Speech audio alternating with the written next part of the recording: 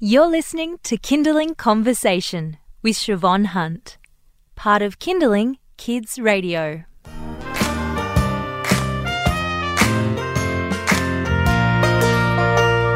You could say there has been a public furor over the proposed cuts from the federal government and basically to Healthy Harold. Basically what has happened is the proverbial crisis has been averted. Sorry, that was a very convoluted sentence. Basically, I'm saying that Healthy Harold is now looking like he will be funded into the future. We don't know what that is going to mean because all we have is a tweet from the Federal Education Minister, Simon Birmingham, who basically said that they will support the program and he'll work with Life Education.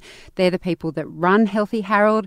So everyone was a little bit upset about it, and we thought, well, why don't we ask two people who were devastated at the news that Healthy Harold may not continue. I didn't have Healthy Harold in my life as a child, but it seems that there are many, many Australians, particularly in the Kindling office, who experienced Healthy Harold as children. We're talking about Ruby Tees, also known as Groovy Ruby, and the producer of Kindling Conversation, Elise Cooper. Good morning, ladies. Good morning, Siobhan. So this is the thing, right? Like I said, I'm 40, so I think Healthy Harold was starting to take off. You two are spring chickens.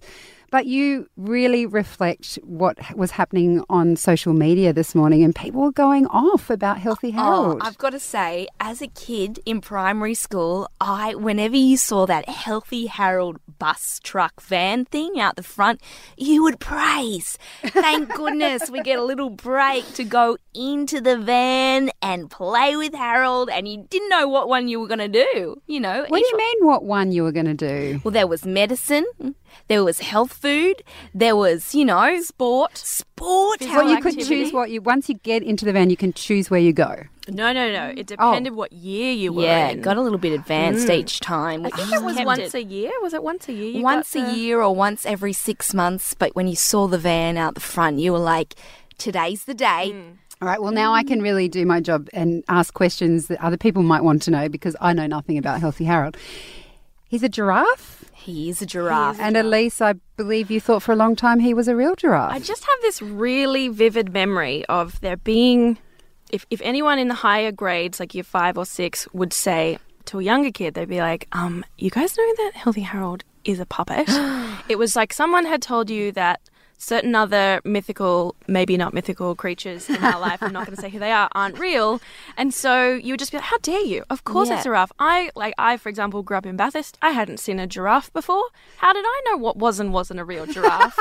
I was like, they could fit him. They had worked out this wonderful story that he lived in the back of the van, but he could only ever fit his neck through the little hole to say hello. Oh, isn't that clever? And I imagined that's what I wanted to be when I grew up. I wanted to be the giraffe that lived in the van. So it rubbed off on me. I was like, that seemed like the best life ever. And he knew a lot about stuff. So, not only am I a giraffe who has a house that moves, but I'm really smart. And I was, as far as I'm concerned, because it would be Healthy Harold the giraffe and then the lady who accompanied the giraffe. And the giraffe had a man voice. So I was like, yeah, he's real. He's real. He's totally real. Okay, so we've got a great person/giraffe teaching you about health. Of course, everyone's very nostalgic about Healthy Harold. Of course, he's still going out and teaching lots of kids now. As adults, do you remember that he taught you anything significant, Ruby? I have a huge story. This is for real. So I think in year 1 we did the medicine class, and they were saying, if you find a first aid box and you're going through it, don't take any of the nice pills that might look a little bit like lollies, look a bit like, just have a few of them, they look really yummy.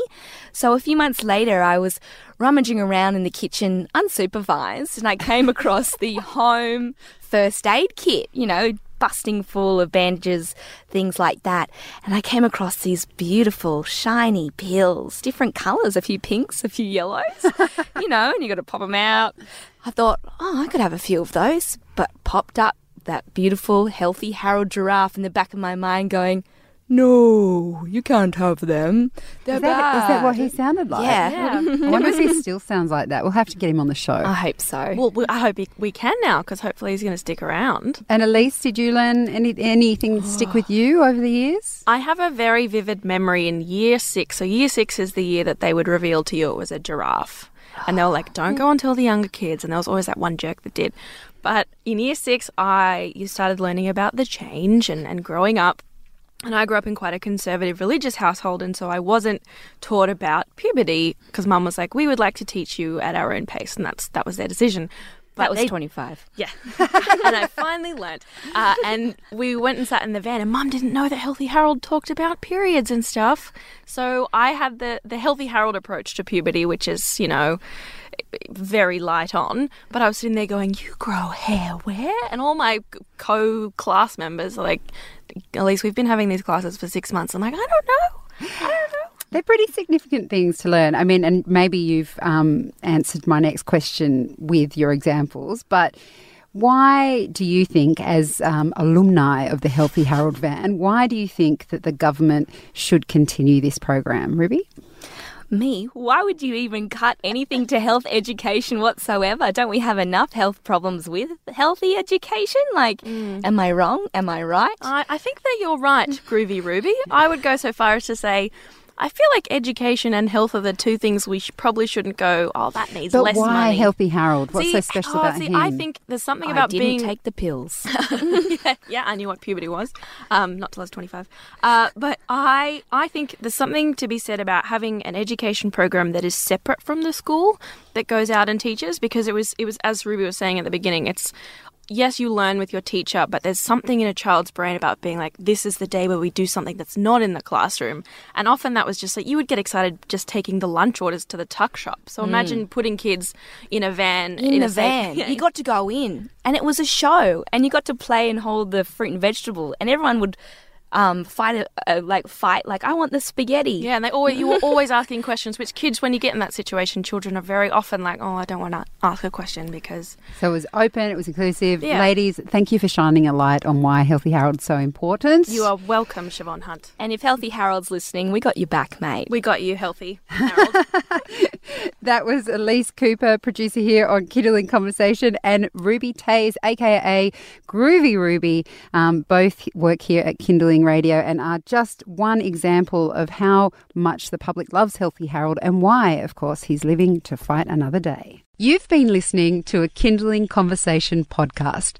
We'd like to reach as many parents as possible, and you can help us by giving us a review wherever you downloaded this episode. It means that more people can find us. I'm Siobhan Hunt. See you next time.